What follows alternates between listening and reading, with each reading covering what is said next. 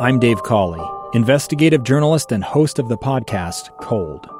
Don't miss Cold's new Season 3, where I look into the unsolved disappearance of Cherie Warren, a woman last seen leaving her job at a Salt Lake City office in 1985.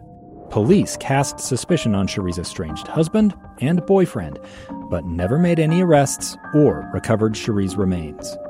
Find Cold Season 3, The Search for Cherie, anywhere you get your podcasts.